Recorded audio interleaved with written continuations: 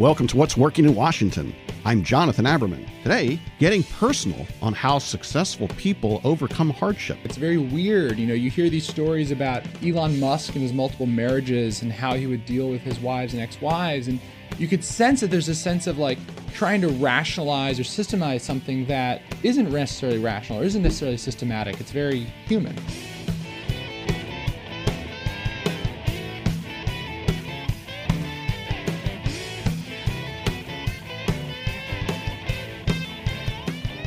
From time to time, as I go through my life as an entrepreneur, I'll reach a crossover moment where I'll realize that I'm thinking about my life or challenges in a particular way. I had an opportunity to talk recently with Alan Gannett, our next guest, who's founder of TrackMaven. I'm sure you've heard of Alan. His startup's growing like crazy, but Alan and I have known each other a while, and today we're going to have a conversation about, do entrepreneurs really deal with crises in their lives or change differently from non-entrepreneurs? And Alan, it's going to be a really interesting conversation. Thanks for taking the time to do it. Thanks for having me.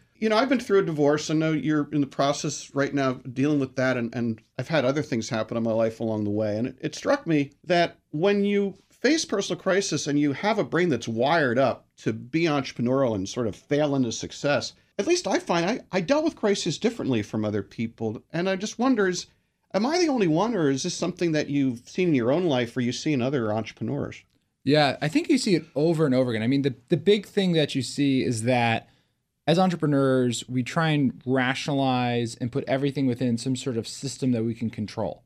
And in our work lives, this is very effective. It makes us very good operators, it makes us good managers, it makes us good salespeople because we think about everything as a system. The issue is that when we try and approach that in our emotional lives, all of a sudden what happens is there's a sort of weird disconnect because you can't fully control your emotions. You can't fully control other people. You can't actually do these things. And so I think for a lot of entrepreneurs, it's very confusing. It's very weird. You hear these stories about Elon Musk and his multiple marriages and how he would deal with his wives and ex-wives. And you could sense that there's a sense of like trying to rationalize or systemize something that isn't necessarily rational or isn't necessarily systematic. It's very human. I don't think I've ever met somebody entrepreneurial who doesn't believe at his or her core that they can manipulate the universe to their bidding. Yeah. But yet, the journey of life is full of random things that just happen that you have to deal with. So it seems to me there are two types of entrepreneurs. There's one that literally is so rigid, they deny the possibility of change. And when change occurs or emotion occurs, they just jam it down and ignore it. And then the other half that I think sort of find ways to take these tragedies and fail upward. Yeah, so I definitely have gone through, so the company is about 5.5 years old, and I definitely look at early on in my personal life and also in my work life, when things were really bad or stressful, I definitely was a compartmentalizer, definitely push things down and just not deal with them. I think the issue is what you learn over time is that doesn't go away. It's still there, it's still percolating, it's still, the soda bottle shaking up and getting fizzy. And at some point, it's going to catch up with you. And so, over the last sort of year and a half, you had a bunch of experiences, whether it's getting divorced, whether it's my biggest investor, Harry Weller from NEA, died suddenly. And I've been really conscious about trying to just experience it and trying just to, think and feel out loud, both to myself, both with friends.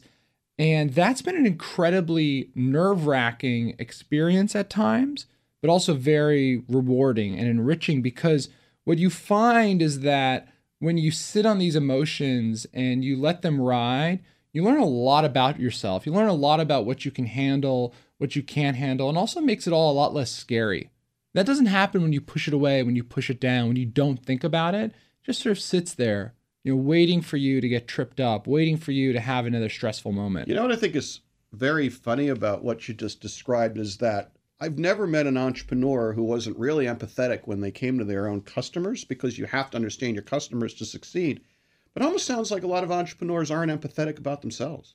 100%. I think as entrepreneurs, we have, I think it was Walter Isaacson wrote about how Steve Jobs had that reality distortion field, this sort of perpetual optimism, this sort of, we are destined to figure this out, destined to be successful. And as a result, when you experience failure or hardship or any of these things, I think you're incredibly rough on yourself because the reason why a lot of entrepreneurs are entrepreneurs is they feel some desire, oftentimes I think unhealthy, there's some desire to push themselves to an extreme level of excellence or success.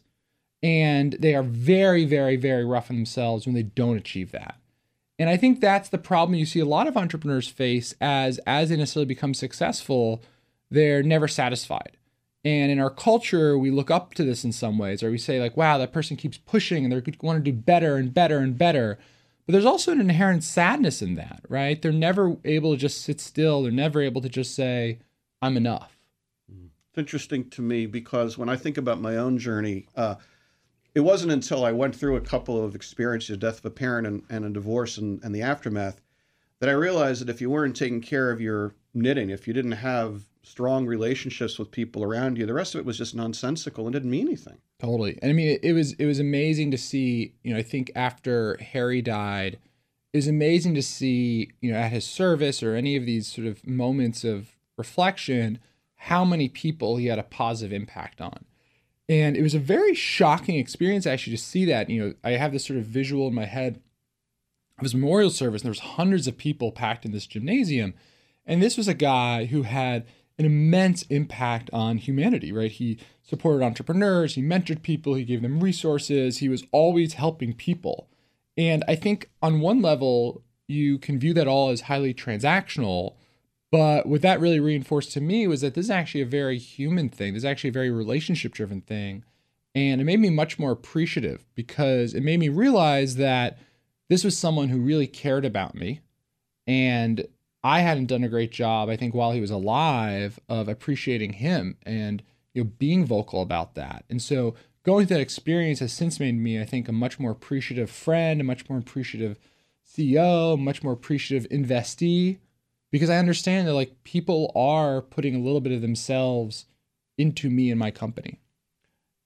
I think that people don't spend enough time really focusing on this and asking themselves the question, why am I getting up every day? And why am I doing this for? Or to a more point, what's my legacy going to be? Totally. Right? Is that so? Ultimately, is our lesson for the entrepreneurs and business people listening? What do you think the big life lesson is for them? I think the big life lesson is to remember your own humanity and to be gentle to yourself, to realize that you are going to go through hard times and to experience those. Because I don't just think that makes you a better person, a better friend, a better father, any of those things. I think it actually also makes you a better leader because all the people you work with, they all experience those things too. And I've definitely found over the last year and a half, my empathy levels have gone way up. And when people go through struggles, I know what those feelings feel like. I know what those emotions feel like. I think experiencing hardships or failure make you understand what that feels like for that other person. And you can't just be a fair weather coach if you're a leader, right? You have to coach people through the hard times. I am sure that over the coming months, we're going to have you back to talk about TrackMaven. It's a great startup. It's growing really well. You've got a book coming out in the spring as well. But I really think it's wonderful that you took the time today to share with folks out in the trenches how to be better in touch with themselves and how to be more successful in a real way. And thanks for doing that. Thanks, Jonathan.